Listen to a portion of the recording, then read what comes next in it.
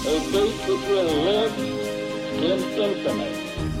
We hold these truths to be self-evident. That all men are created equal. War has at all times called for the fortitude of women. I regard myself as a soldier, though a soldier of peace.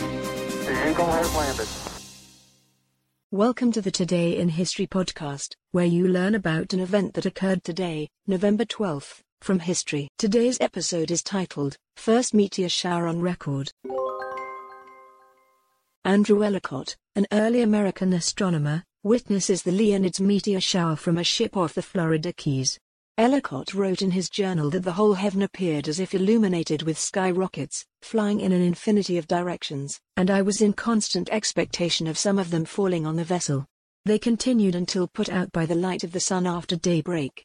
Ellicott's journal entry is the first known record of a meteor shower in North America. The Leonids meteor shower is an annual event that is greatly enhanced every 33 years or so by the appearance of the comet Tempel-Tuttle. When the comet returns, the Leonids can produce rates of up to several thousand meteors per hour that can light up the sky on a clear night. Ellicott witnessed one such manifestation of the Leonids shower, and the subsequent return of the comet Tempel-Tuttle in 1833 is credited as inspiring the first organized study of meteor astronomy. Today's historic event is provided by History.com. You can find a link to the article in the show notes. Help support the podcast by rating us on your favorite podcatcher, or support it on Patreon by visiting patreon.com/autopod. Thanks, and tune in tomorrow for an all-new episode of Today in History.